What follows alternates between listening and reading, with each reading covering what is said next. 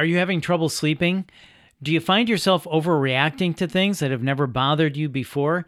Is it difficult to focus on your tasks? These may be symptoms of trauma associated with the COVID-19 impact on your routine.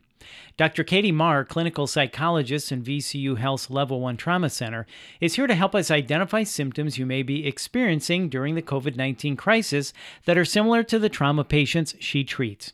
Additionally, she will share some coping strategies you can use today. This is Healthy with VCU Health. I'm Bill Klaproth. Dr. Marr, thank you for your time. First off, can you tell us about your role in VCU Health's Trauma Center? Well, I like to describe it as if your loved one had a serious physical trauma, like a motor vehicle collision, they will likely be admitted to VCU's Level 1 Trauma Center. So there's a huge team of staff, such as surgeons and nurses, that work on the physical healing. And I think of myself as the doctor that works on emotional responses. And we know after a trauma that traumatic injury is consistently linked with emotional distress. So I was hired as a clinical health psychologist to identify and treat trauma patients post-injury. So my biggest role is I actually work inpatient, seeing individuals during hospitalization. I also have a small outpatient clinic, and I supervise a bunch of trainees who also work within our trauma center with our patients. I think the mental impact of a traumatic situation, like the car accident you were talking about, often gets overlooked. We pay attention to the physical impact, as we should, but that mental component is very important as well. So how do you work with trauma surgeons and nurses, and how are the patients screened? In 2014, the American College of Surgeons actually recommended that trauma centers screen all patients for PTSD and depression. They had found about a quarter of patients who were admitted had high rates of PTSD and depression during admission. So at VCU, the trauma center decided not only do they just need that screening, but they need mental health staff that will provide treatment for these patients. So I'm embedded right into the trauma center. I go to their medical rounds, and I also get consults. So anybody that is in the hospital that needs mental health support, I'm available to see them. So in what ways then are people responding to COVID-19 similarly to your patient's response to their traumatic event? Well, if you think of a patient going through a physical trauma, they're challenged with this very sudden and difficult path that's really unexpected, which isn't so different from what we're experiencing right now with COVID.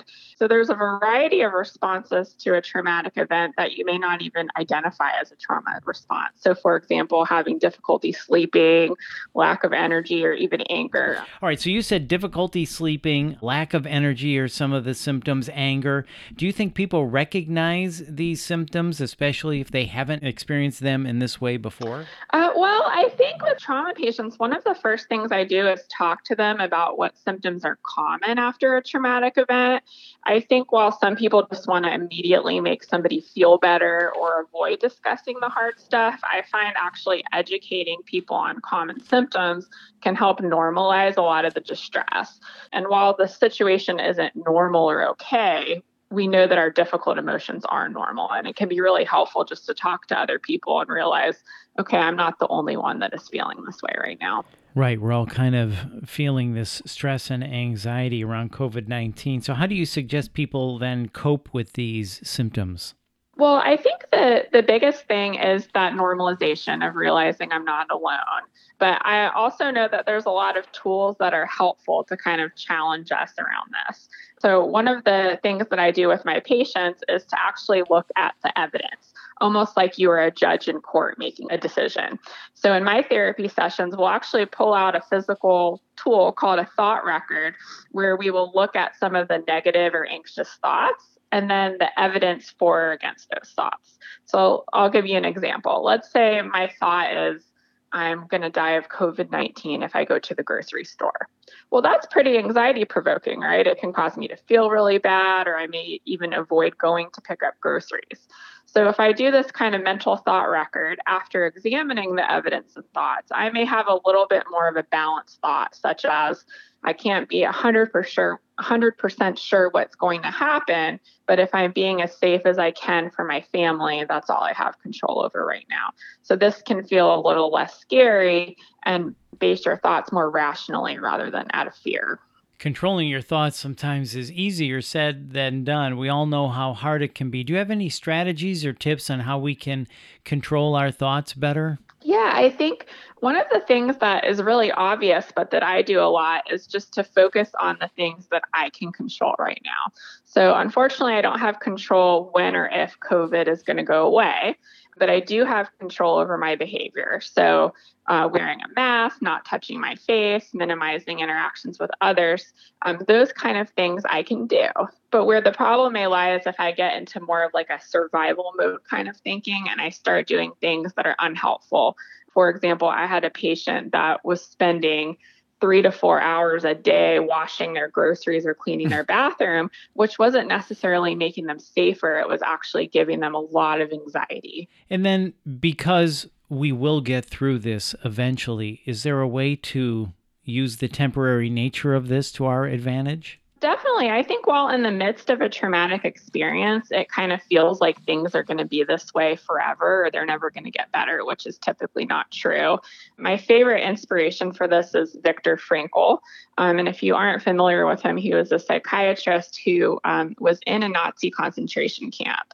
And there's this story in his book, and I tell this to a lot of my trauma patients because I love it so much. But one day he was so weak in the concentration camp that he literally fell down. So in that moment, he said he could have easily made the choice to give up, but instead he visualized sitting in a room full of his peers telling the story of how he stood up when he wanted to give up. And he literally told this story to a big group of his peers once he was out of the camp. So this is something that I've done quite a bit in the past several months, kind of visualizing a time in the future where I'm in traffic, driving to work, maybe stopping at Starbucks on the way to get my favorite drink, and then going into the hospital to meet my team without masks or being afraid to infect my patients. So visualize what your life is going to be like when we finally get through this. That is a great tactic. And then we've often heard that you can help yourself when you help others. Is there a coping strategy from helping others that can help us alleviate the fear and anxiety that we feel? Definitely. I think personally, my anxiety tends to make me think a little bit more about myself. And initially, when all the COVID stuff came up, my thoughts were a little bit more of that self-preservation, which is pretty normal, as well as just kind of feeling helpless. So one thing I did is I actually volunteered to help do some of the counseling of employees that were impacted by COVID via our employee assistance program. And this immediately made some of these helpless things feel a lot more meaningful. Now, I know everyone can't do that, but this could look different. It could be anything from reaching out to a friend who's having a hard day, bringing food to a neighbor, or even just being there emotionally for your family. Such a great point. And then what about resources available to us? You know, we have all this technology at our fingertips. Is there a way to use that to our advantage? Yeah, I mean, you've probably seen all over the news, there's more discussion of coping strategies than ever. If we imagine stress as a wave, I kind of think of COVID as like a giant tsunami. So if you kind of visualize yourself as kind of riding that tsunami right now, we're the surfers on that board. Now, what we'd like to do is either just kind of jump off, which we'd be sucked in by the wave, or try to make the wave go away, which neither of those are possible right now. So I think of our job as just to stay on the board till we can ride this out to the shore.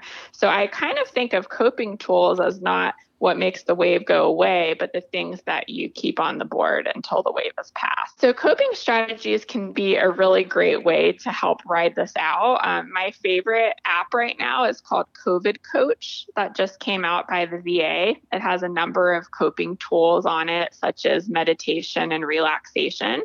But if you go into the App Store and type in relaxation or meditation, there's tons of apps out there.